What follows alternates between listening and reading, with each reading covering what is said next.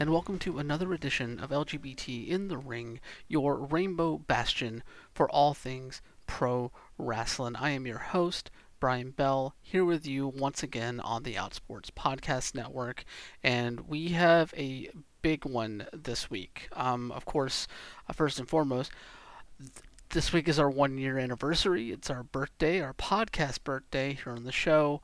And on any other occasion, that would be the top story on this show.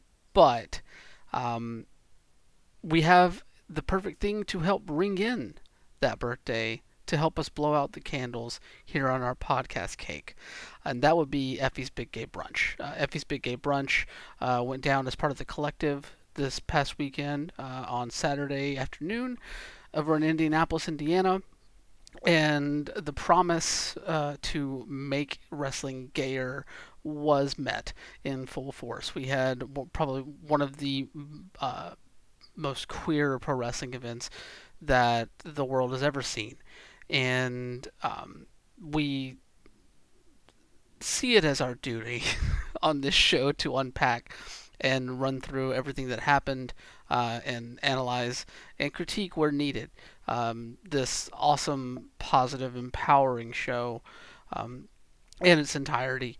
And I'm very happy to have Elm Hill, the editor of Wrestling with Gender, on the show this week to chat all about the event.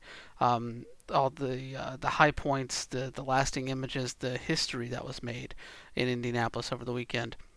But there are some other things that we need to talk about before we get into that conversation, specifically because they do tie into some of the things that we brought up in that conversation. I spoke with Elm on Tuesday, uh, recording our conversation about this show, and things have happened in the days since that conversation took place. First and foremost, there were credible allegations of sexual assault that came out just earlier Wednesday, as I'm recording this, from a prominent independent wrestling gear maker, Tina Luis, who basically told her story from this weekend with her interactions with one Logan Stunt, who um, was part of the Big Gay Brunch. He appeared in the Twink Gauntlet. She posted her statements on social media along with a screenshot reportedly of an apology from Logan after the incident that happened. And, you know, in our conversation, we touch on some issues that some people had with some of the stuff in the show itself, that kind of centered around the response to the speaking out movement, and this happening the same weekend at the collective prior to Logan being featured on that show, and knowing that he was still in many prominent spots afterwards, really puts a little bit of sourness.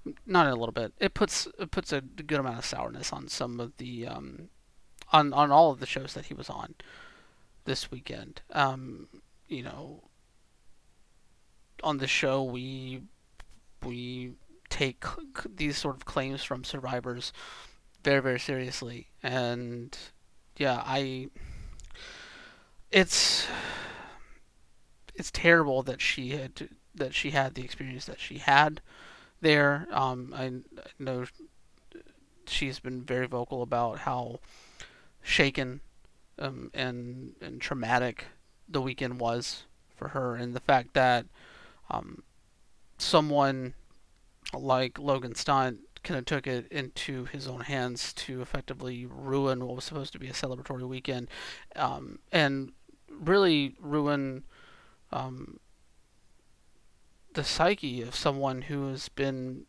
committed to this industry for a while now.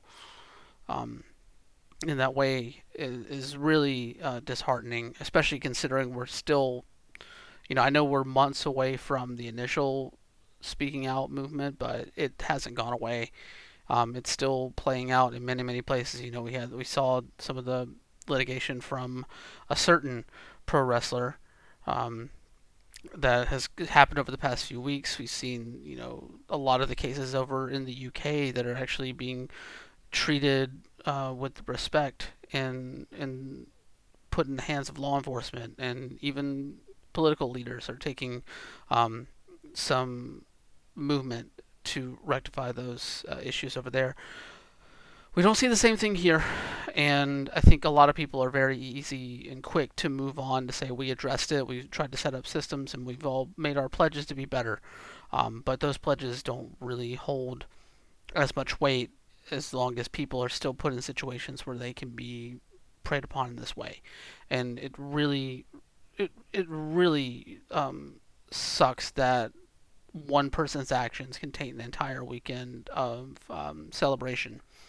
Um, and even like I know in this conversation with Elm, like I talk about a lot of how the Twink Gauntlet was a highlight of this show for me, and now knowing what Logan is being accused of doing, it really it does dampen that excitement a little bit around that match. But our heart goes out to Tina Louise here, and hopefully she will feel better um, coming out of this. And I just hope that this serves as a lesson for pro wrestling that um, predatory behavior does not belong in this industry, and we have to continue to be vigilant to make sure that it stays out of this industry, um, just to make it safe for everyone. Safe for everyone. The other thing we need to touch on is that, at the beginning of my chat with Elm, we do kind of touch on some of our concerns around the collective running in the pandemic, especially considering that the show happened indoors. Granted, it was socially distanced. The GCW and all the other companies involved with the collective definitely installed a lot of safety precautions and measures to combat COVID on these shows.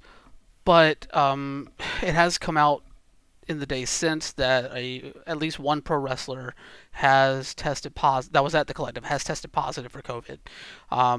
That I believe Dan the Dad, who was on multiple shows over the weekend, came out publicly Wednesday saying that he had tested positive, that he was getting another test to confirm the positive, and was quarantining regardless of what that second test's outcome was. And us here at the show, we wish Dan the Dad a speedy recovery, but at the same time, like, this was a risk that was there to run these shows. And I know a lot of the wrestlers are out saying they knew the risk they were taking, and then the individual is there to make that decision for themselves.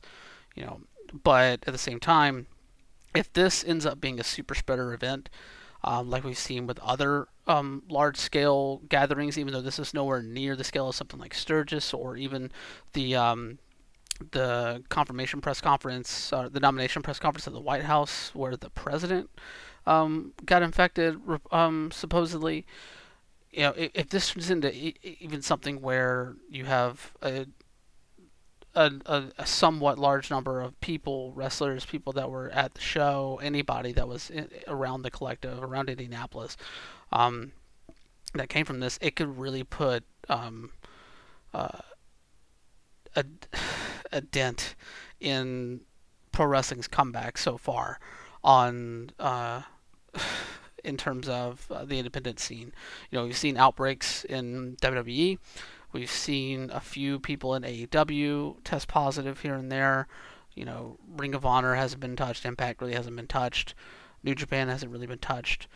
Some people are doing it better than others. And honestly, to date, there hasn't been really any positive tests coming out of a lot of the independent companies here in the States that are running. Most notably, some of the larger ones like GCW and Beyond, and Black Label Pro, and a number of other ones have been running. We haven't heard really anybody testing positive out of that. So Dan the Dad is really the first one, and we're crossing our fingers that more people aren't going to test positive. I know some people have already been out there posting that they've had negative tests, and we're right in that window where infection will start showing up on tests. That 3 to 4 day incubation period is going away here. So really hoping that a number of the people at the collective did not end up getting infected with COVID, but it does kind of shed light again on whether we should be running these kind of events or not, especially in indoor arenas like this one was. I think, companies have been running outdoor shows, and that really has to be reassessed as we head into the fall and the winter, obviously. But independent wrestling has to figure out what it wants to do coming out of this, especially if more people start showing up with positive tests. And it really calls into question whether we should be running shows at all. It's still developing. We don't necessarily know what all is going to come out of this, but this could turn bad. Hoping it doesn't. Really hoping it doesn't, but keep in mind the stakes that are at hand whenever you go to one of these events, or whenever you wrestle on one of these events, or whenever you're putting together one of these events. Even with all the precautions that GCW put in place, we still had people test positive. At least one person test positive coming out of this. So just if you're going to keep running shows, keep being safe about it. And I don't know, maybe this is the point where we seriously consider whether running shows is the right thing to do right now. But just like individual risk is up to the individual, that risk and that decision is left up to the promoters in question and the wrestlers themselves. So we'll see. We'll see what happens. We'll keep an eye on this as it keeps developing. But yeah, both of those things are very important to highlight here on this show before we get into the conversation, considering we touched on both of those subjects. On more fun and personal notes, I did get a chance to check out the first episode of The Masked Wrestler ahead of recording this, and I will say I'm digging the presentation. I'm digging the concept. I did not guess that Logan Easton LaRue was the first wrestler to be unmasked there on that episode, but I'm not the most discerning person, but I really like what they're doing over there, and I'm very interested to see future episodes of the show as they go live every Wednesday going forward here at 10 p.m. Eastern, immediately after AEW Dynamite and NXT going forward, at least for the next 6 weeks. I really like the show, and of course, if you want to check it out yourself, we're getting early plug-in this time. You can use our promo code LGBTRingPod to get a 5-day free trial over at independentwrestling.tv, so you can check out The Masked Wrestler as well as all of the great independent wrestling content they have over there. You can also go to tinyurl.com/IWTVLGBT to access that 5-day free trial. It's just I highly suggest checking that out, and check out a lot of other awesome queer wrestling while you're over there. You got Hood Slam, Uncanny Attractions, Rise. It's all good stuff over there. It's outstanding. Oh, also, how can I say that? Butch vs. Gore. Butch vs. Gore is on there. Go check that out. Go check out the Queer Starcade before you go check out, I don't know what this is, but it's Queer Spring Break? Queer Spring Break. Let's put it that way. Outstanding stuff all around. And then, of course, we do also have to mention, since it is our birthday, I teased it last week, we have more details now about our birthday Fire Pro Wrestling World Twitch stream that I'm going to do, our 32-person queer wrestling tournament. That's going to happen next Friday, October 23rd. We're going to get started at 1 p.m. Pacific, so that'd be 4 p.m. Eastern, over at twitch.tv/WonderboyOTM, which of course is my Twitter handle, so it's easy to remember. We're going to have a 32-person Fire Pro Wrestling World tournament, all queer wrestlers, some that have been on the show, some that haven't, and crown a Pride champion over there all in one day. We're going to start at 4 p.m. Eastern, and we're just going to keep going until we have a champion crowned. And throughout the entire broadcast, we're going to be raising money for the Transgender Law Center, outstanding organization that does provides many different services for the transgender population here in the U.S. And I'm really happy to raise some money for them because I know any LGBTQ organization is going to need some extra funds, and we're happy to do it and showcase some virtual pro wrestling in the meantime. I get to indulge in my fun pastimes and habits while sharing it with the world, which I don't always do. So I'm happy to do that and raise money for a good cause. So make sure you check it out, twitch.tv/WonderboyOTM, next Friday, October 23rd, 4 p.m. Eastern, 1 p.m. Pacific. We're just going to keep going until the tournament's over. It's probably like 4 to 4.5 hours, I would say. But we're just going to keep running through, and we're going to raise money for Transgender Law Center, and we're going to have fun doing it. We're going to do our part to make Twitch a little bit gayer, just like Effie's Big Gay Brunch did for the pro wrestling industry. And with that, this is an incredibly long intro. I commend you for sticking through it. Let's get to my conversation with Elm Hill all about Effie's Big Gay Brunch, Unlimited Twinks. Alright guys, gals, and non-binary pals, welcome back to LGBT in the Ring. I am very excited to talk about Effie's Big Gay Brunch today, but I could not do it alone, and I am very happy to have as my guest unpacking all of the randomness and hilarity and power that was on this show, from unlimited twinks to legendary pro wrestling matches. I'm very happy to have back on the show the editor of Wrestling with Gender, Elm Hill. Elm, welcome back to LGBT in the Ring. Thank you. I'm excited to be here again. Yes, I am excited to have you back on the show as well. Not only to talk about the Big Gay Brunch, because obvious reasons, queer wrestling show, we have to talk about this show. Possibly like one of the like quote unquote gayest pro wrestling shows ever. But also I wanted to have you back on because since we last had you on in February, Wrestling with Gender, the first issue came out. You can still pick up copies, I believe, at wrestlingwithgender.bigcartel.com. Yep. And I'm curious to hear what's been the response from readers. What have you been hearing about the first issue so far? It's been really fun to like see people get their copies and talk about like how much or how excited they've been about like seeing themselves represented in like other fans' ideas and works. For me, it was very fulfilling. Like, I'm a person who I have a lot of ideas of projects that I want to work on and very rarely follow through with it. And so, like, actually having the finished product in my hand, even though it took several months to actually get that done, it felt really good to be able to send that out into the world and have people get to hold it and like see all of the work that all of the contributors put in and just get to experience wrestling from a different point of view. No, I commend you and all the contributors for putting that together. Like, I have my copy here on my desk, like pretty much since I got it. I keep going back to it. I know we're going to talk about someone who was in a match later on in the show, but I keep coming back to a piece that closes out the first issue by one Joshua Wavera. Yeah.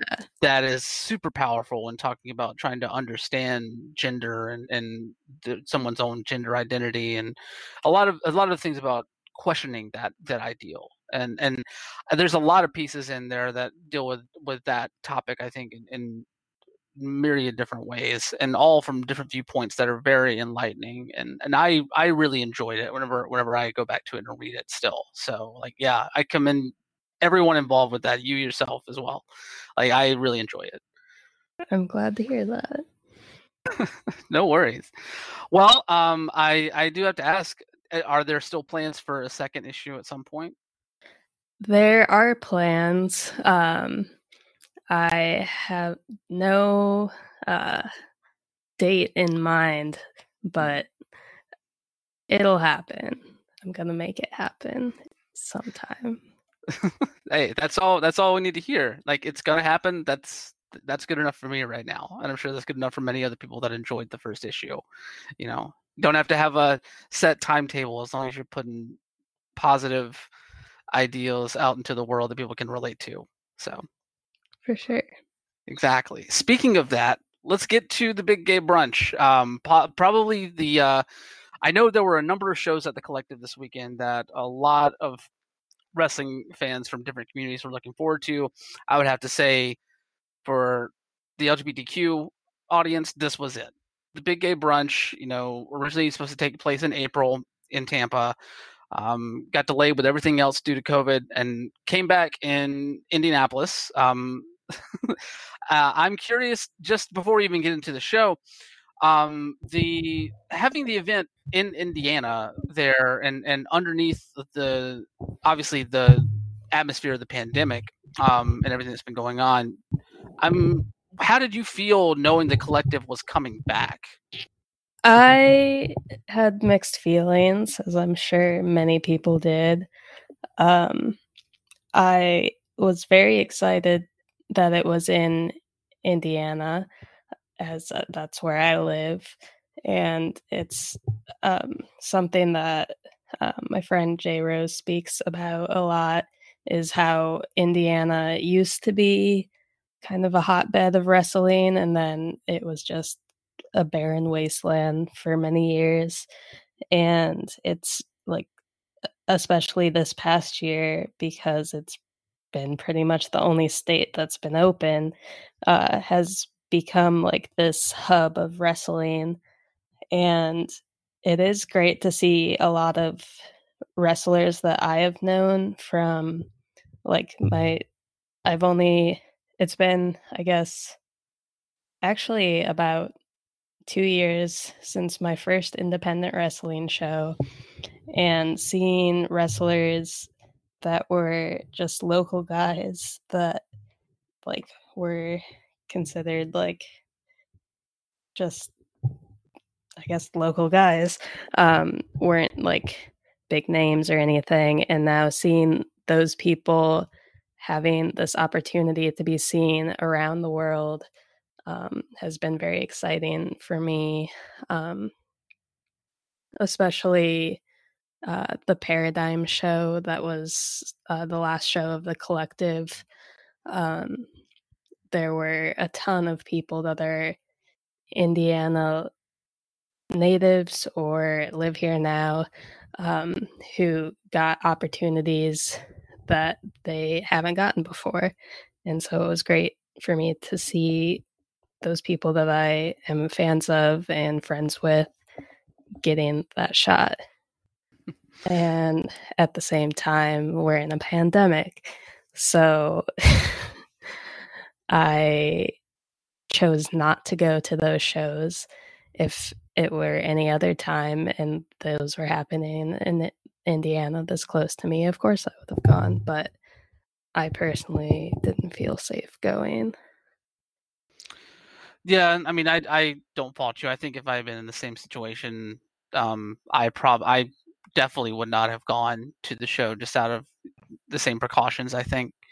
But yeah, it's amazing to see like Indiana kind of get this attention in this way. I know J Rose has been very vocal in the past couple of days at Post Collective about like seeing especially the east side of Indianapolis get the kind of love that it has from the pro wrestling scene, and seeing these shows kind of take place minutes from where like he went to middle school Yeah, was something very, very powerful for him.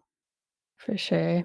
Yeah. So like I can only imagine, especially like looking at some of the local talent there that you're speaking of. Like I know, obviously Calvin Tankman is Of probably course. like I think he's one of the top 5 show stealers from this entire weekend, honestly.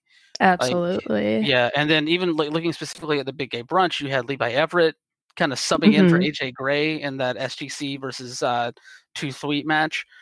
Mm-hmm. So yeah, like it's awesome to see a region that you don't necessarily think about as being a pro wrestling area getting the kind of love that it has. And um, I felt the same way about that, specific to the Big Gay Brunch, because Dark Sheik was on this show, and Mm-hmm. while I'm not like native to the West Coast, I do live on the West Coast now. It is my home away from my Atlanta home, and I really appreciate whenever you get to see talent from the West Coast get their shot in these larger indies that mainly run East Coast, Midwest, Ohio Valley area.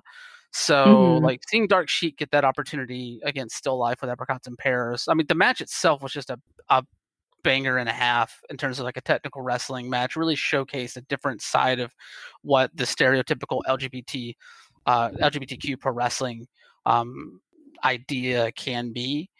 And then even like looking at the Paradigm Show, it's unfortunate that he had a tooth issue that kept him from flying. But the fact that Jaden from Portland Yeah. was booked on that Paradigm Show originally, like I was just over the moon with the fact that he was getting that opportunity to be on that stage. So I'm right there with you in terms of like finally just getting those like butterflies, seeing people that you've known for a while get the chance to show what they can show. Yeah, it was definitely like the fact that like I was still able to watch it without actually being there was something I was grateful for. That being said, the Big Gay Brunch, the reason why we're here, I keep setting it up, and then we just keep talking about all this other rad wrestling stuff. But we're gonna get to it in earnest now. The Big Gay Brunch. So, what were your expectations knowing about this show and going into it? What were you looking forward to, and what were you thinking was going to come out of this? I think probably I was most excited. Just I can't even choose what I was most excited for. It just like there were a lot of people involved that I knew of, that I know that many other wrestling fans who don't run in the same circles as me were not as familiar with. And so knowing that they were going to be on a stage that was big and gay, it was exciting. And I think there was another half to that question, but I forgot what it was. Oh, no worries. Like, what were your expectations for the show specifically? Like, in terms of knowing like you're having a big gay show going on as part of a GCW weekend. Like, what were you thinking, especially with Effie at the helm and all the different like ridiculous stuff that he had been out there promoting and promising? Like, what were you thinking going into it? Definitely was thinking that there were going to be a lot of people excited and probably some people who were not so excited and maybe a little mad about what was going to happen. And it turned out that way. So I guess it's more so for me like that pairing of like having a show like the Big Gay Brunch that is like so in your face queer paired with a company like GCW where like yes, you've had queer wrestlers in GCW. I mean, Effie and Logan Stunt are like mainstays at this point. Alley Cat has been a mainstay even before them in some ways with that company. Yeah. So they have queer wrestlers in the company, but they've never really like embrace isn't the right word. It's more so, I guess, like put those identities to the forefront outside of like in matches, and to see them be the company that has that first off the company that went to Effie and talked to Effie about the idea and gave the green light to Effie to do this. Like, what were your thoughts around that relationship? I think I am a little distrustful of the kind of like relationship between not just that specific promoter, but any straight white cis promoter, and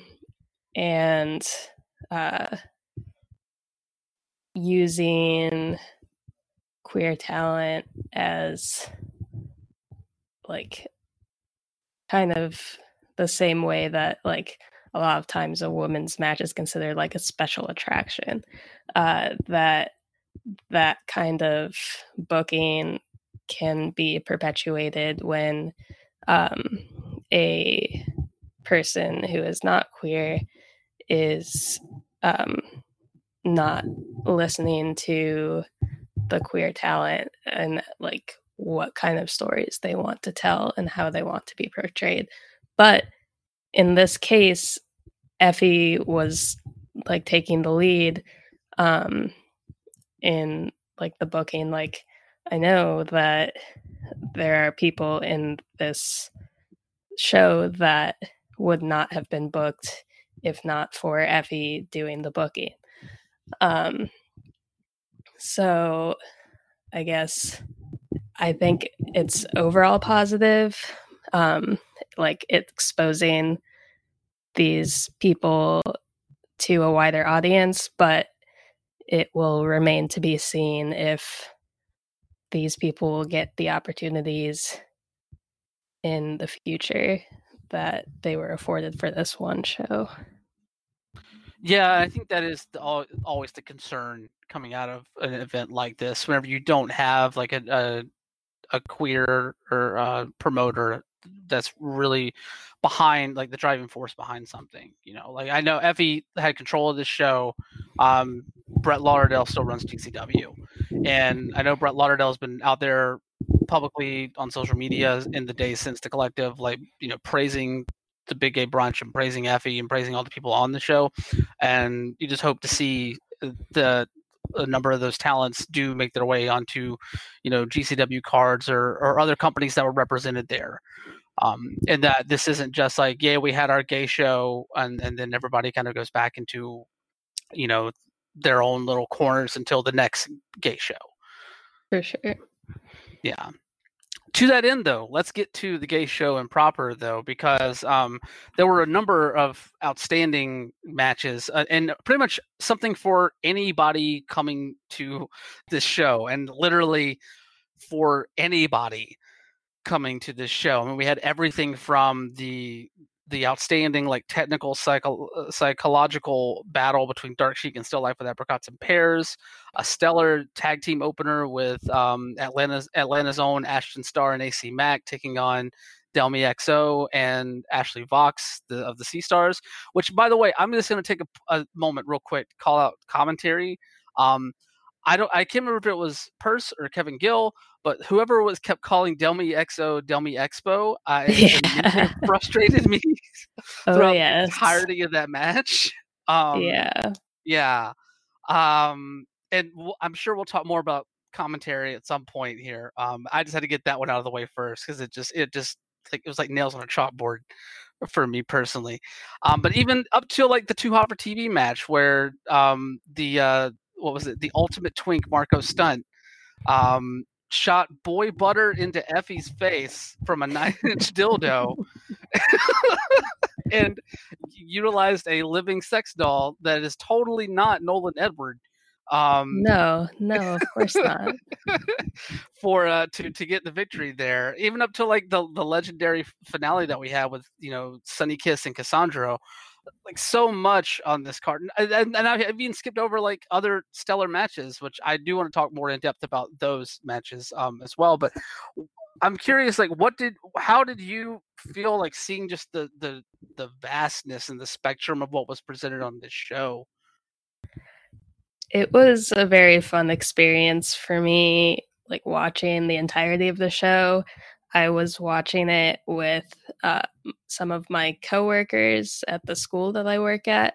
Well, we weren't watching it at the school, but they're my coworkers at the school. And they are all queer. And they are all new wrestling fans. I've shown them like a few matches here and there, but this is the first like full show that we watched together. And it was super fun to see their reactions to all of the like different wrestlers, the different moves that they had never seen before, just the variety. And I just had a really good time, like being able to spend time with people that I love, that understand me, and we understand each other, and we're able to just kind of forget about everything else that was going on and just watch this really fun show. Mm. Was there a specific match that stood out to you as like above others in terms of like meaning personally for you? Yes. Okay. My match of the event for sure was Still Life with Apricots and Pears versus Dark Sheik. Um, they're both trans performers, and I am trans. And, but that wasn't like part of the story. Like they were just there. It was Dark Sheik is like this veteran who's been wrestling for well over 10 years, I believe. Although I got to see her for the first time just this within, I guess, last year. She wrestled on some Bizarro Lucha shows in Indianapolis. And Still Life actually did as well wrestle on those shows. But like Still Life has only been wrestling for, I want to say, only 2 or 3 years. Yeah, I think like 3 years. Yeah. And so like it was, but like has like won the Chikara Young Lions Cup. So like has like this acclaim at this point of being like a really skilled technical wrestler. So like seeing them, I believe it was a first time match between the two of them, and they put on like just an incredible, like mostly like submission based match. My friends that were watching with me hadn't really seen that kind of like, a lot of what I had showed them is were like striking or like high flying based matches, and so they hadn't really seen like a lot of submissions, and so they were just like completely in awe of like the way that they were bending each other's bodies, and like both of them would like do a lot of like, I guess, like multiple submissions at once. Um and then like Dark Sheik would just be like yelling things that were hilarious. And it was just like so fun to watch, and like knowing that these are just incredible wrestlers and they happen to be trans, but that wasn't like the whole thing. That was just a part of what was going on. No, I'm right there with you. Like you had two skilled wrestlers showing their skills in the ring, but it also like they were able to like you said, like Dark Sheik. You know, there's always an element of humor whenever she's in the ring. Like she finds little instances here and there. Like I think the Dean Malenko line was the one that taught me the most. Like, Oh yes. yeah. So like I laughed so hard at that, and then the friends that I were with were like, "Why was that funny?" Oh no, I thoroughly enjoyed this match, and the fact that they got the time that they did to do what they could do in the ring was awesome to see. Oh Um, yeah. yeah, and I'm with you. Like you don't this match probably more so than any other match on this card. Like really set out to prove that LGBTQ pro wrestling is not just something of, it's not a novelty. It's not something where you have to play up um, persona based stuff or like humor based stuff or like really be for, I know the word's been much derided over the past few days because of how some people have used it as a replacement for like the term gay or queer in their writing about this show, but you don't have to make an LGBTQ match fabulous, quote unquote. You know, For so like sure. you just need to have two LGBTQ people who are good at wrestling wrestle a good match, and this is exactly what this was, and I think that it was that much more endearing because of it. Absolutely. Yeah. And of course, they still both looked amazing. Oh, Uh, always. absolutely. Yes. No, I really was very happy to see this match happen. I know, like, I had Effie on the show last week, and he was talking about how like how important this match was for Still Life, and that's Still Life's story to tell, and hopefully we hear that at some point down the line. But Dark Sheik apparently is a very very important figure to them, and the fact that they were able to stand in the ring with Dark Sheik and go toe to toe and come out on top as well. Like, Yeah. it was a really awesome moment to see for the people that really knew the magnitude of what that match held. For sure. Hmm. I think for me, the match that stood out the most, other than that one, because it's so hard to pick from this card. They were all so good, but I think for me, it probably was the Twink Gauntlet. Yeah. In many ways, just in terms of like a pro wrestling presentation, like it had, much like the Dark Sheik and Still Life match, it had good wrestling in there. It had humor as well. Hmm. It had a number of awesome participants, whether queer or not. Even though I think, like some people have criticized the match itself, I think more diversity in there would have been awesome to see. Um, but at the same time, it also told a really great story whenever Pero finally got into this match. Like, I Yeah. was very happy to see Jared Evans get his shot and to get pinfall victories over Jimmy Lloyd and Logan Stunt. But Yeah. this thing picked up where Pero got in there, and we were able to tell the story of the bear against what ultimately became Unlimited Twinks from Effie. Like, just emptied the barrel into the ring there. I like seeing Pero is someone that I wish I saw more of. I know that like many other wrestlers, he's been basically somewhat on sabbatical because of the pandemic and everything. Hmm. But Pero is just so damn like sturdy and awesome in the ring, especially whenever you have him in this kind of setting where he's just ripping through people. It's what Pero's built for. Yeah. And it set up so many great interactions. Like, I know, like the runway, whenever they came out, like the fact that they were like competing to have Pero on top of them.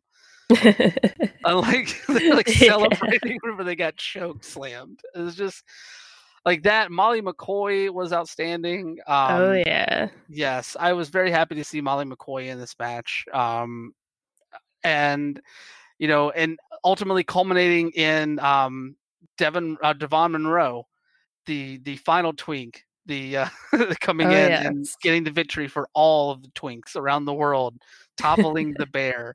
I don't know, this match, like the story that it told, just like it landed in every way that I think it was supposed to hit. I really enjoyed it, and yeah, it hit every point that I wanted for this. For sure. Yeah. I like the beginning of the match for me, I was like kind of confused what was happening, but like once Pero got in there, like it made more sense. Um but I also haven't seen the first Twink Gauntlet. Um so like I think like having that backstory might have made it make a little more sense for me, but yeah. Hmm. No, like I think speaking to Evie last week on the show, like he was saying, like the first Twink Gauntlet was more of like a moral sort of thing, where like it was just him versus a whole bunch of twinks, and like the whole thing was like trying to beat down this idea of stereotyping people in the queer community as one thing or the other. and that sort of thing. And then like this match was just throwing all the morals out and just throwing something ridiculous into the ring, which I think was it accomplished that goal, I would say. Yeah.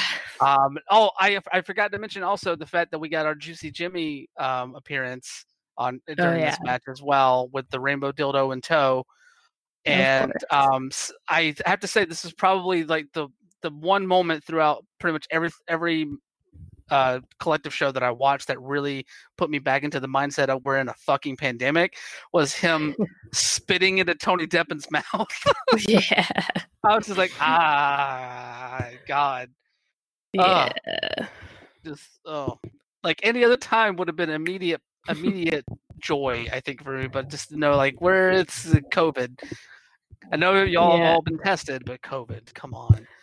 And the fact that Tony Deppin was in that match was very amusing to me. And also my friends who had just like their only reference for Tony Deppin was him trying to steal the money from the Queens in the intermission show. So they were like very mad at that happening during that. And then all of a sudden he's just wandering into this match. It was very funny to see their reactions, and then me explaining like, no, he's like, actually, we like him, but that's like his character. Exactly. Like we saw Tony Deppin's growth. The character Tony Deppin's growth, like from stealing money from the Queens and getting chairs hurled at him by multiple people, to taking off his pants and getting spit in the mouth from Juicy Jimmy, and growing to accept the queer community more and more, to the point where he got into the ring, screams "I love the Twinks" in Super Kick Sparrow. Like that's just a good story of personal growth right there. Like yes, definitely. Oh no, I mean, I think every match on this card was a highlight, but that one just stood out to me, just in terms of just the camp and the ridiculousness that came with it. I did want. Speaking of that, though, obviously we have to talk about Alley Cat and Jamie Senegal, because this match I think was one that I was looking forward to as well. I was very happy to see Jamie Senegal back in a ring. I know she hasn't really been in the ring for like months at this point. And the fact that we got Jamie along with Saint Sinclair, I was very happy that we got a Saint Sinclair sighting on this show as well.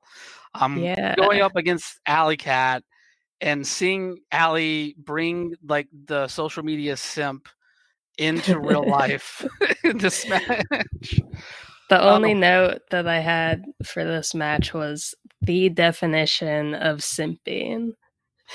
That was this match.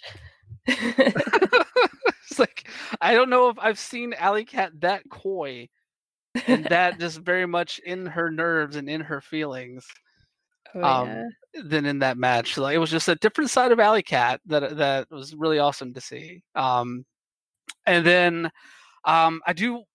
obviously we have to highlight the SGC versus Tooth Wheat,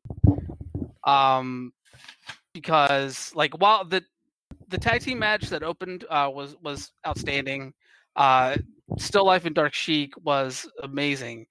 This 8-person match, I think, was, Effie kind of set this up as like being a chance for 4 of the best LGBTQ pro wrestlers out there to step into the ring with 4 GCW mainstays, 4 members of his own running crew that he knows can throw down.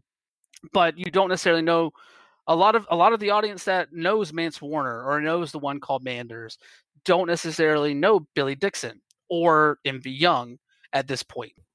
Yeah. But they know now, because this match was the opportunity for all 8 of these people to step into the ring and throw down in the only way that they know how. And I know MV Young put a video up on his Twitter account, like I think with the Avengers theme over them whenever they were coming out of the tunnel. But like I'd say, like I know I started like getting emotional just at the beginning, like at the first match, whenever you had AC Mack and Ashton Starr getting their flowers at the beginning of it. Mm-hmm. This moment, whenever you had all four of Too Sweet outside, you had Wavra, Edwards, Dixon, and Young all standing out there and just taking off their entrance gear and just getting psyched up and just bum rushing everybody. Like that was like I was ready to jump out a fucking window and punch someone in the face. Like I was hyped. I was hyped as fuck whenever that moment happened. I'm curious, what were your thoughts around that match? I had a great time watching that match. I was a little bummed that AJ was not in it as planned, although it was a pretty amusing reveal when he tweeted several hours later, "Oh damn, I just woke up." But it was really fun for me to watch my friends like see like everyone like going at it. Definitely like the most like hardcore style, and like I think it was the first time that some of them had seen someone get hit with a chair before, and so they were like freaking out about that. And like I think maybe the highlight of the match for me was MV and Matt Justice going at it. They like were relentless, and it was really fun, and I hope we get to see them in a 1v1 in the future. I was like unsurprised based on like the promos and the tweets preceding this match, but still disappointed at O'Shea just like walking off. Like it made sense in the context of the match because he kept like getting knocked off the ring apron, that he would get so frustrated over that. But like for fans who didn't see that build up to the match, I worry that it like didn't like leave the right impression with them. But O'Shea definitely made up for it in his other shows on the weekend. But I don't know. I was kind of surprised that SGC won, but like seeing them all like hug it out in the ring afterwards made me feel a little better about that.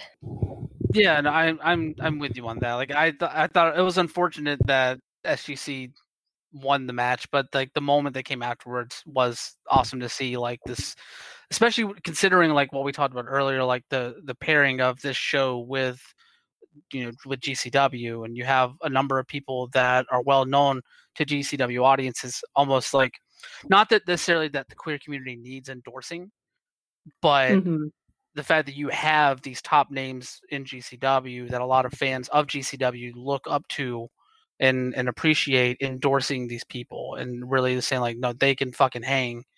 Like it is a powerful statement in and of itself.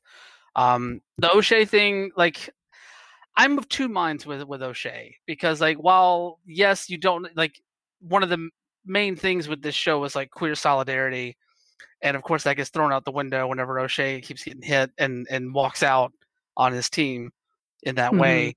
And while that is very much O'Shea Edwards the wrestler, he's very much about O'Shea and O'Shea first.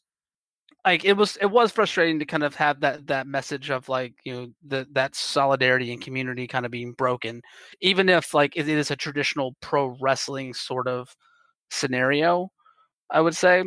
And you did get some of that foreshadowing. I know like a lot of the promos online like you were talking about, even like Billy Dixon the night before whenever he was doing commentary on For the Culture during O'Shea's match with Tankman, Like he was like, 'cause he kept harkening back to that Butch versus Gore match about how like O'Shea and I not on the best of terms, but we're partners tomorrow, and like Yeah. we'll get through that, and you know, that sort of thing. So like it was, you could see like Billy, there was still like little seeds there of dissension, Hmm.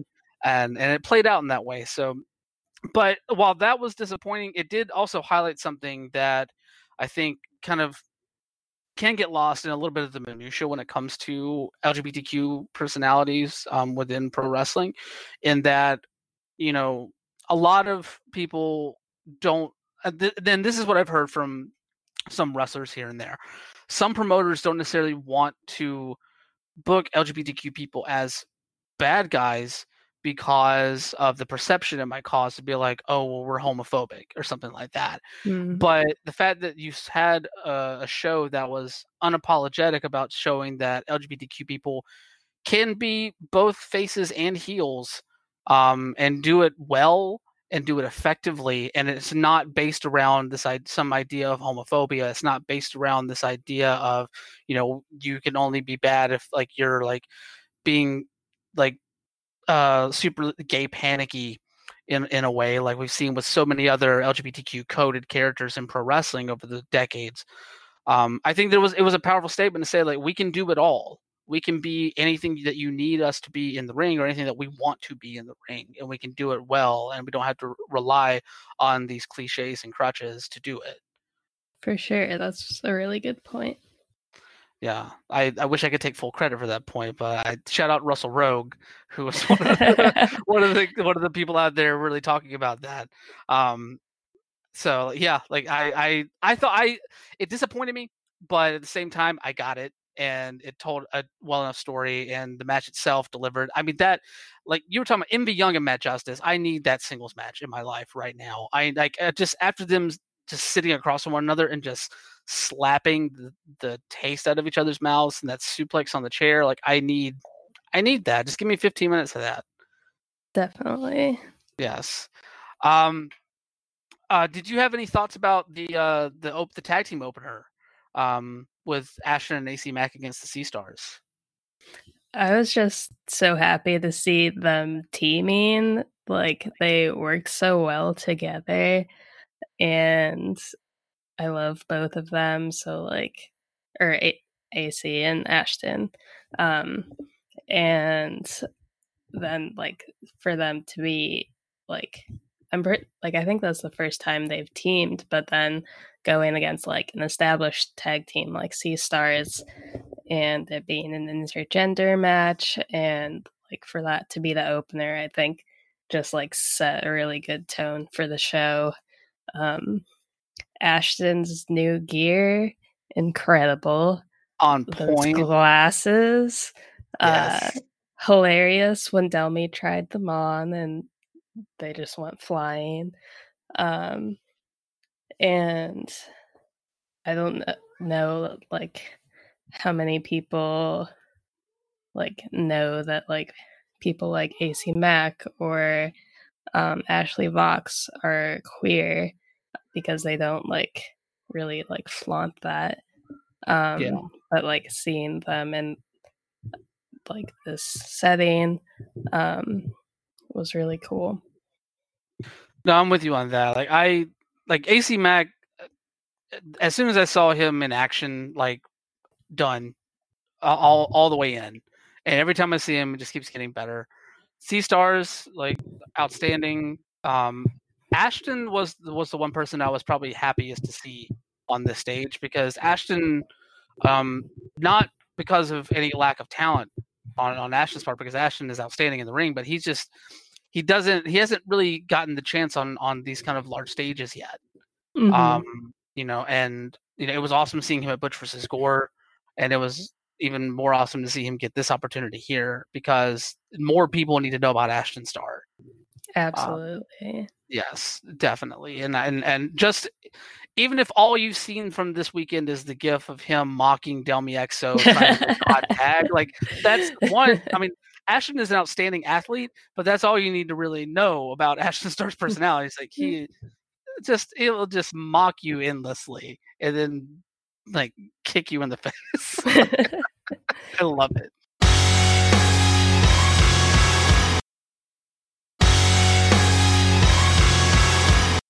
I guess I want to save Cassandro and Sunny Kiss for last because that was obviously was the main event, but also probably the one that had the most um, emotional weight to it in a lot of Mhm. ways. Um, but and I want to talk about the 2 hour TV match first though. Obviously, this was originally supposed to be Effie versus Priscilla Kelly. Priscilla Kelly pulled out of the collective because of a family emergency.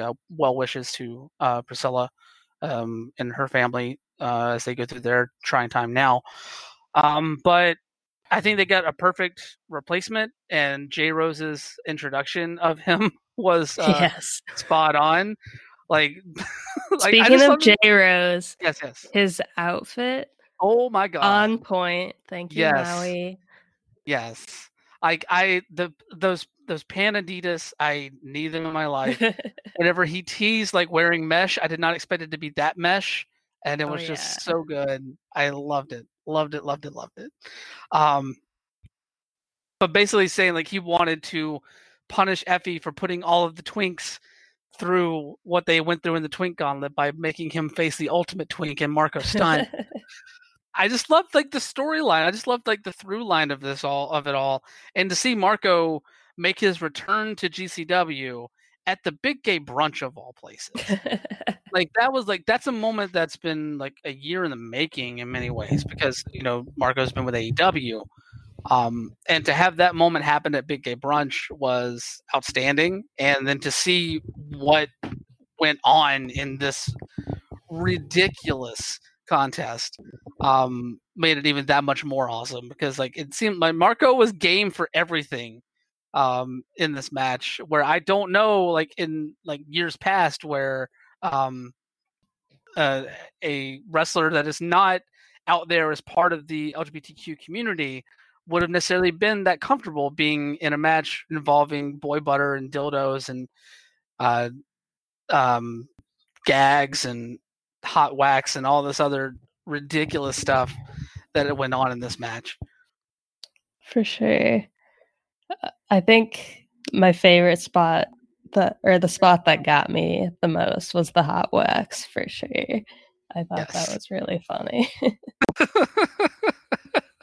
It was just it's just so like fun to see like where the mind can go whenever you take off restrictions like that. Just like knowing how Effie had been talking about this match heading into it, like it Mhm. had to be some form of just raunchy ridiculousness.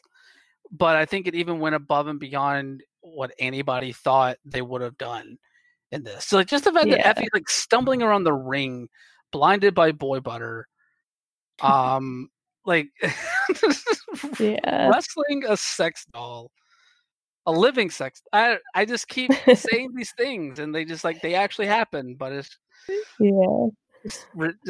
oh god, it's so good, so good. I It really enjoyed how in your face it was with a lot of the stuff too. I didn't apologize for anything that they were doing, even up to Marco like shoving a Twinkie in his mouth at the end of it. Yeah.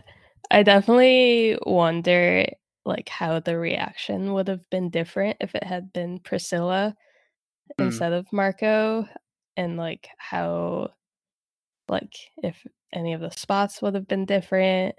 Um like because like obviously like probably the most like talked about spot was with the dildo, and like I think we it would be remiss for us to not like talk about how there were people saying like, and not just like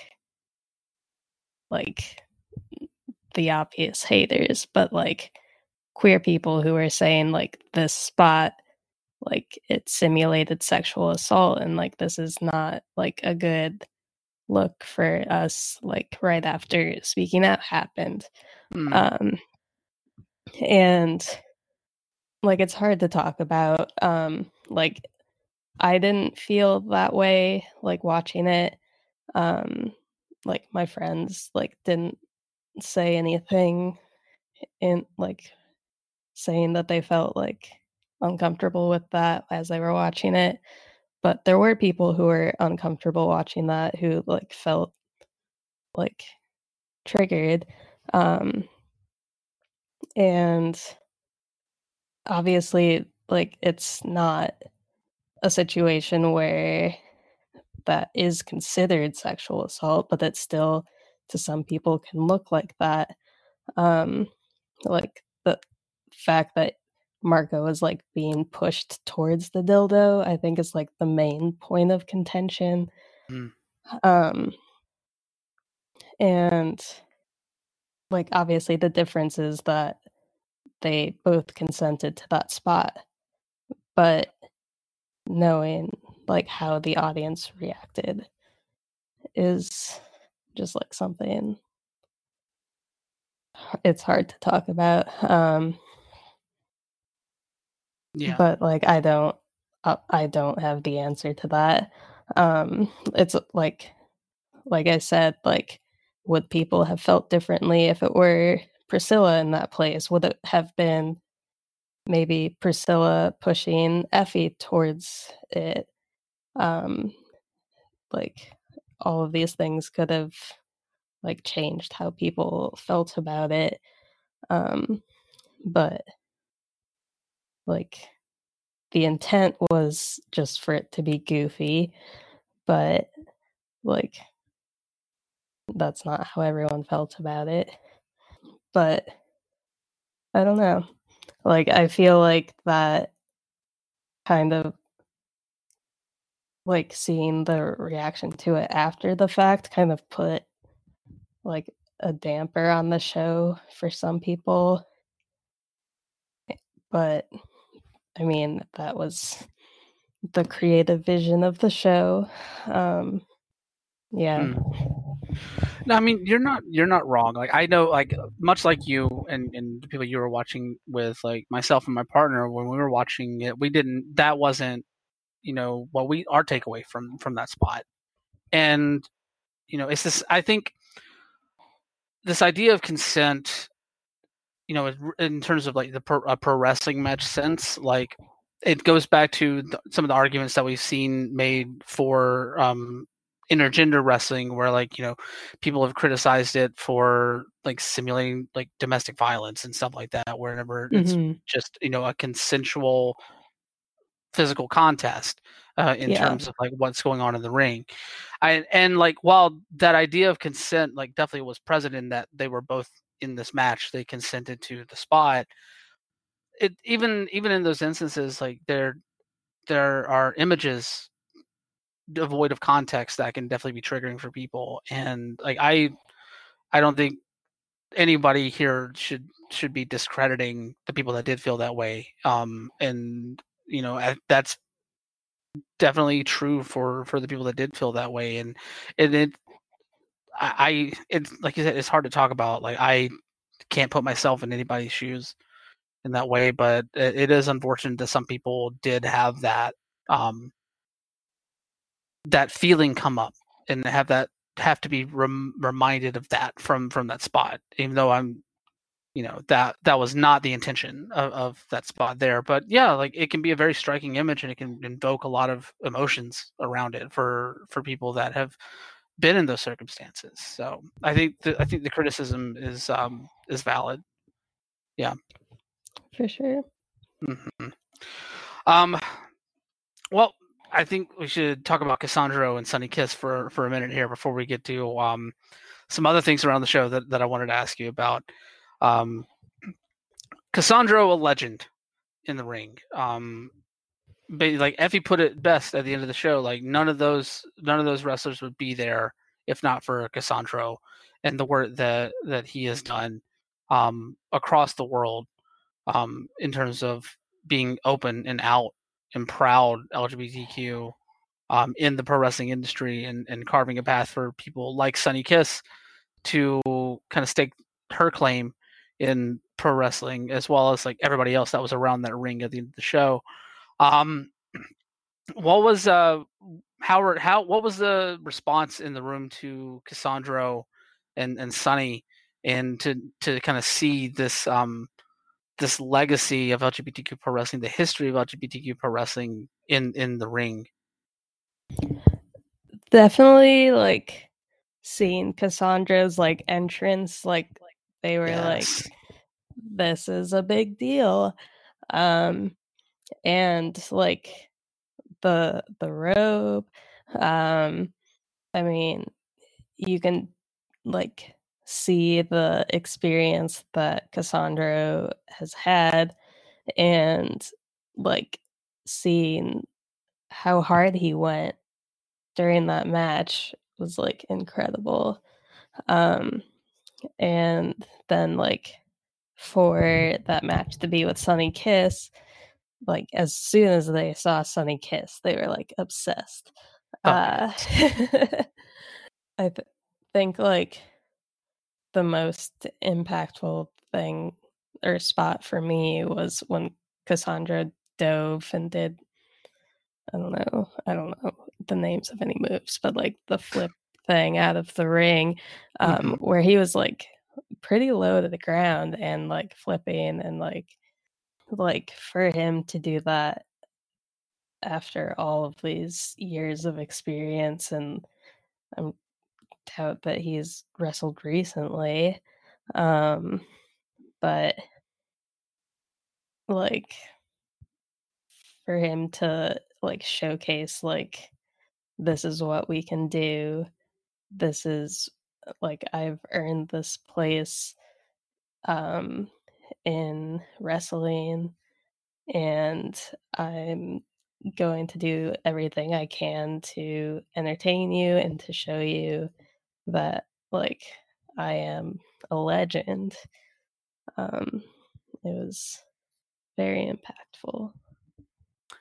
Yeah, I'm right there with you. Just to see Cassandro not holding back, 30 plus years in the business. Really, like Effie put, like facing the or like what actually rather what how Billy put on commentary during this match, like basically facing the fruits of his labor in Sunny Kiss, like really someone that I think I don't whether directly or indirectly definitely influenced Sunny and the queer community as a whole in pro wrestling. Being able to see Cassandra like just go full force, not hold back, and like see how like gritty and hard hitting this match got too. Like fighting Yeah, on the outside, just the forearms and the kicks, just neither was holding back. And I was I was a little surprised that Cassandra won the match. yeah, But it was there after seeing it, like there's no other way to close this show in for my sure. mind. Like you give the legend their flowers and then like give them the celebration that they rightly deserve for paving the path for everyone on this show. Um, I think it was the right message to leave everybody with. I think to see Cassandra in the middle of the ring with just in a ring surrounded by probably more queer wrestlers than a lot of wrestling audiences believe are actually in the industry. Um, just pounding the mat and celebrating a legend, not just of LGBTQ pro wrestling, but of pro wrestling as a whole in the way that they did. For sure. Yeah, and like I just and we've talked about all the matches like obviously and like and every match had its moments and but as a whole the show itself like I think really is encapsulated by that lasting image of Cassandro in the ring being praised by everybody and just the group that is surrounding that ring like that image of everyone out there was I think that's the lasting thing for me pulling away from this is like this isn't even like 15% of what this community has in pro wrestling and they were able to give you the kind of show that they gave you and open your eyes to you know queer personalities, queer identities, queer stories, you know things that you would not know if you didn't interact with queer people in any way. Like it normalized a lot of stuff in that way and I feel like it opened the eyes of many people to what LGBTQ pro wrestling um, personalities can offer in this industry. Definitely. I want to ask you like what your lasting takeaways were, but before we get there, I did have to ask you. We talked about commentary a little bit earlier in the show, but I know you've been vocal online post the Big Gay Brunch about one Kevin Gill, and I'm not trying to call you out or anything. I'm just curious to hear because Kevin, longtime announcer for a number of companies, right now GCW being the main one, and throughout the show kept harping on like how he was an ally and an advocate for the LGBTQ community, and how and like basically like pushing others to be allies and advocates for the LGBTQ community if they're not part of it. And I don't know if that set the best with you from taking from your reactions to it. I'm curious, what were your thoughts on Kevin Gill? So I don't know Kevin Gill. I don't know much about him. I see not just this show in particular, but like other shows, just people not enjoying his work. I'm sure some people enjoy his work, but as far as this show, it felt a lot of the time that he was focusing on him, like his reactions, how he felt in about the situation, and not talking about what was happening in the ring, not talking about like the history of the performers. I believe Percy Davis did a lot of the commentary as well, and I love Percy, but also I don't believe a member of, or we'll say the queer community. um, but like it didn't sit right with me that it was not queer people telling our stories. Mm-hmm. Like Billy jumped on to commentary, MV jumped on to commentary, but they like for the majority of the show it was not queer people doing commentary. And it was noticeable because of the way that we were talked about.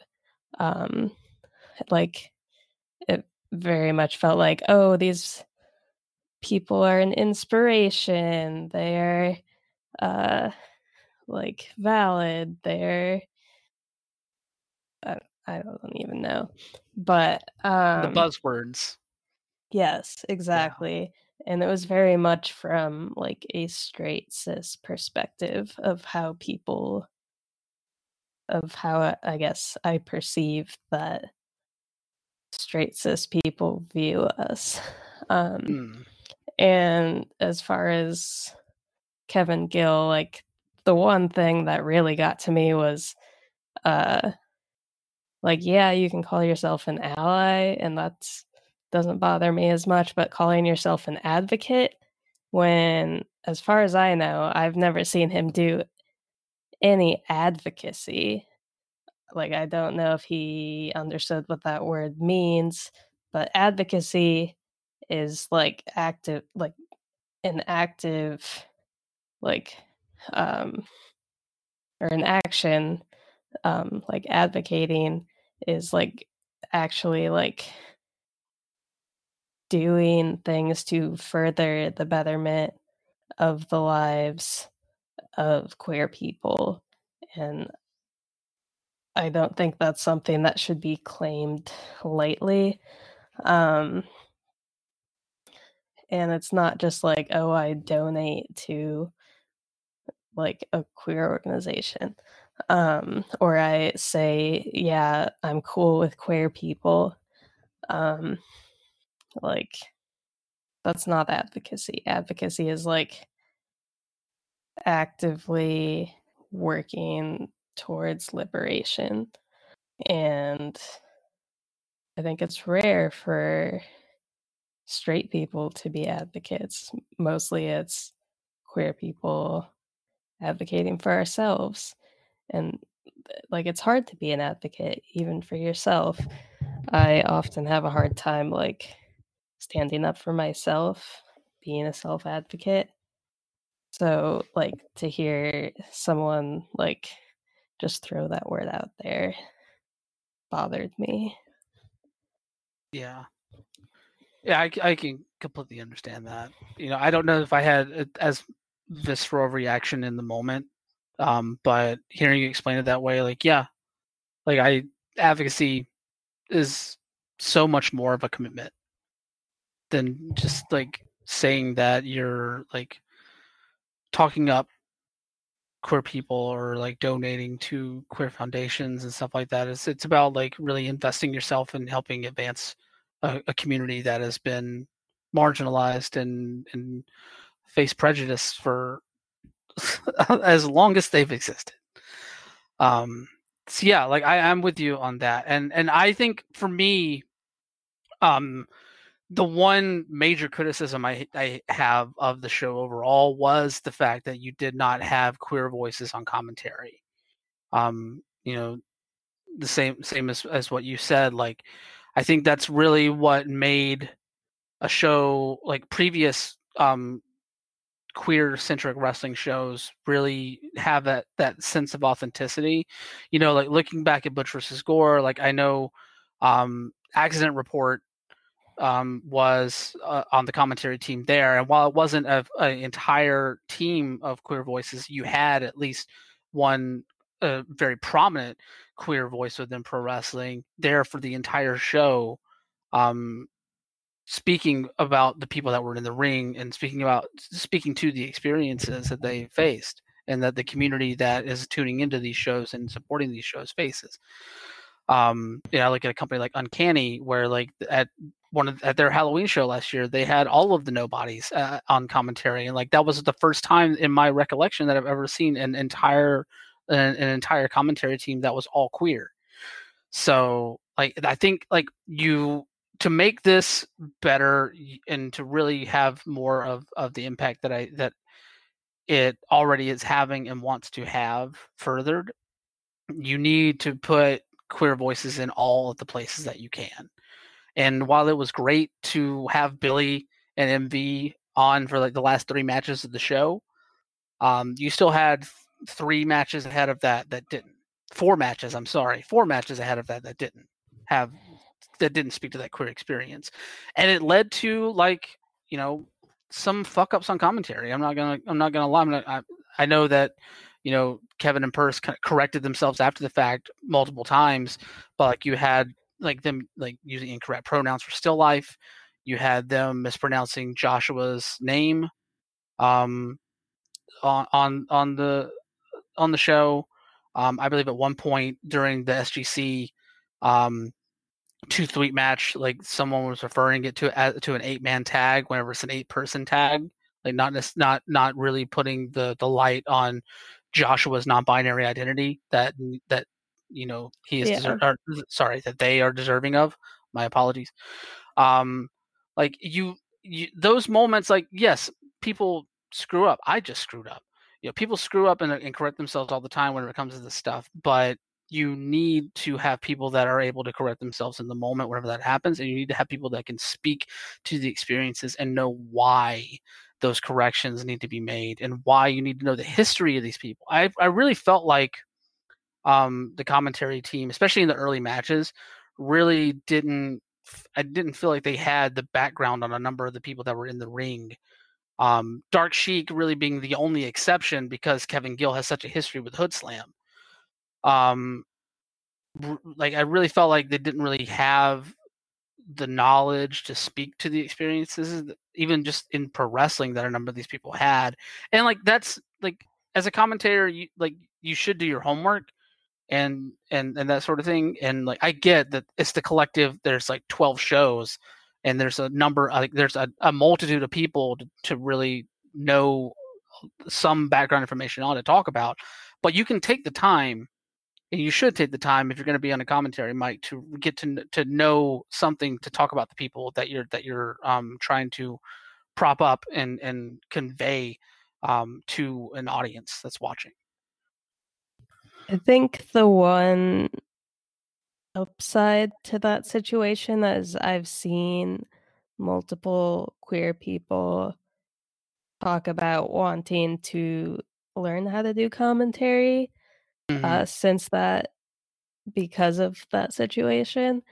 And I'm excited for more people to get opportunities like that, who aren't just straight men. No, I'm with you. Like to my I can count on like one hand how many, LGBTQ people I know that have done commentary in the past. Like I know like Accident Report, Veda Scott, and oh god, the name just left my head. There's a third one. I know there's a third one. Oh, Colette Aaron, who used to do did work for AIW. And has also put herself out there as being like, if you want a queer commentator, I'm here. So like there are people that are willing to do the work, and there are people that want to learn how to do it, like you said. And I think that really putting those voices in front of those microphones to talk about the queer stories that are being told in the ring would go that much further. And I hope that's something that happens at the next Big Gay Brunch and any other queer focused event that goes forward. Definitely. Yeah. Well, I guess at this point, what were your overall takeaways from the show as a whole, and what do you hope to see from the next Big Gay Brunch, or what do you hope to see as like the fallout from highlighting so many deserving LGBTQ people within pro wrestling? I think the biggest takeaway for me was how big the crossover appeal is for non-wrestling fans watching a show like this. Like watching it with my friends who aren't wrestling fans and seeing how invested they were in these stories. It's really like the perfect introduction to wrestling. And as far as like the fallout, I expect that GCW in particular will be booking people from the show again, besides the people they've already been booking.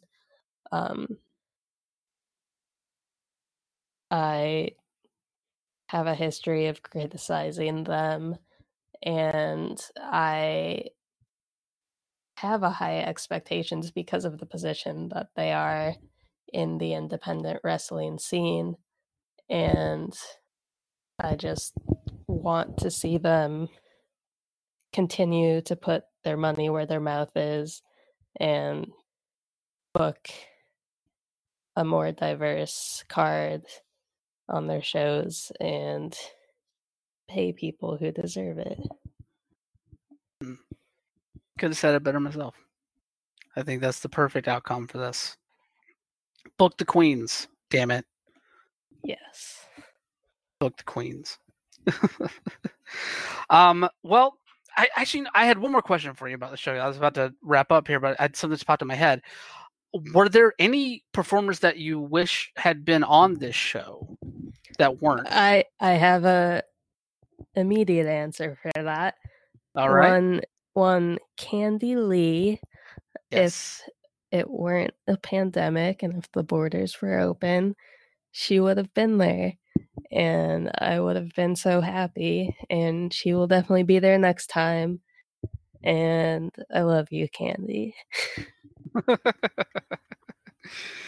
I'm with you on that. Like Candy is a doll, and it's a bummer that the international talent that Effie originally had lined up for the original Big Gay Brunch weren't able to make it over, because I know I would have loved to have seen Vinny and Shea Purser, and For sure. hopefully I know I spoke with Cassius a while back, and like I know Cassius wasn't planning on coming over for WrestleMania weekend, but I really want to see Cassius in this environment as well. Oh yeah. Um, yeah, and I think for me, the one disappointment for me, really, outside of like people that just weren't going to be able to get into the country, was the fact that you had Solo Darling there at the Collective, Mhm. and she wasn't on this show. That was a Yeah. bummer personally, just because like you had someone who had just came out this year, and is putting themselves out there in a very powerful and vulnerable way, and someone who has all of the indie cred that you could ever ask for a pro wrestler, and was already there for the Shimmer show. I think she was also on the Joe Janela Spring Break show as well. And Mhm. I don't know what the scheduling was like there. I don't know what the logistics of everything was. Obviously, any event like this is going to be hectic as all get out. But it would have been awesome to see someone who was like just like months removed from coming out and putting themselves out there really get a spotlight shown on them in that way. I was really hoping that she would show up in the Twink Gauntlet personally, but but yes. So that was my main one. But Yeah. yeah, there's plenty of others. And there'll be other opportunities once some of these travel restrictions are up, and hopefully by the time the next big gay brunch happens, those will be lifted, and we'll be able to get people like Candy into the States and really show out in that way. I want the Diva rematch with her and Jamie Senegal so bad. Yes. Well, Elm, I appreciate you taking the time to talk about this show with me. An important show, a historic show, a monumental show all around. Let everybody know where they can find you online and where they can pick up a copy of Wrestling with Gender. Yeah. You can find me on Twitter at Tweed Slacks, and you can get Wrestling with Gender at wrestlingwithgender.bigcartel.com. And thank you so much for having me on. It was super fun. Oh, thank you. My thanks once again to Elm for coming on the show and helping me run through Effie's Big Gay Brunch and really offering some thoughtful insights and bringing up topics around the show that needed to be highlighted. Nothing is without critique. Or nothing is exempt from critique, rather. And while Effie's Big Gay Brunch was an outstanding show of solidarity for the LGBTQ pro wrestling audience and the LGBTQ pro wrestling community, um, you know, everything can be made a little bit better, and Effie's Big Gay Brunch 2 is going to be that much better than the first edition, the inaugural edition.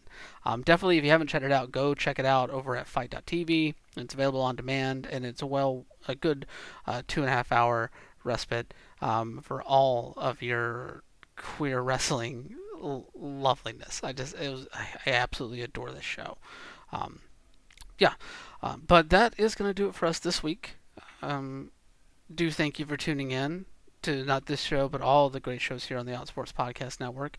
But we must bid you adieu. But before we do that, we have to say thank you to some awesome people that help make this show as rad as it is. The Progress Pride flag, designed by Daniel Quasar, is a product of Progress Initiative. You can find out more at quasar.digital. And of course, a big thank you to Sarah and the Safe Word for the show's theme song, Formula 666. That's off the album Red Hot and Holy. You can find them on Twitter at STSW Band, and you can check out their music on both Spotify and Bandcamp at sarahandthesafeword.bandcamp.com. Like I said at the beginning of the show, go check out independentwrestling.tv for the best in current and classic independent pro wrestling, including the debut of The Masked Wrestler and all future episodes of The Masked Wrestler. You can use our promo code LGBTRingPod, or you can visit tinyurl.com/IWTVLGBT for a 5-day free trial. Definitely worth checking out the service, and I'm sure everybody finds something over there for themselves, and you've discovered some hidden gems, some things that you might not necessarily know that you need in your life. They're there for you. LGBT Ring Pod is the promo code. tinyurl.com/IWTVLGBT is the URL if you want to check out independentwrestling.tv on our dime for a little taste. It's always fun. You can follow me on Twitter at WonderboyOTM. You can follow the show on Twitter at LGBTRingPod. And yeah, I think that's it for the plugs this week. Check out our birthday stream next Friday, October 23rd, at 4 p.m. Eastern, 1 p.m. Pacific. We're going to do a big old queer wrestling tournament in Fire Pro Wrestling World, and it's going to be fun, raising money for Transgender Law Center over at twitch.tv/WonderboyOTM. Join us. It'll be a blast, trust me. But with that being said, we will say goodbye this week. But as always, y'all stay messy. Like every week, but more than any other week, wash your hands and wear your mask. And book the queens. Bye. Everybody's ready to die. If they didn't see it coming from the top of the bridge, she made a deal with the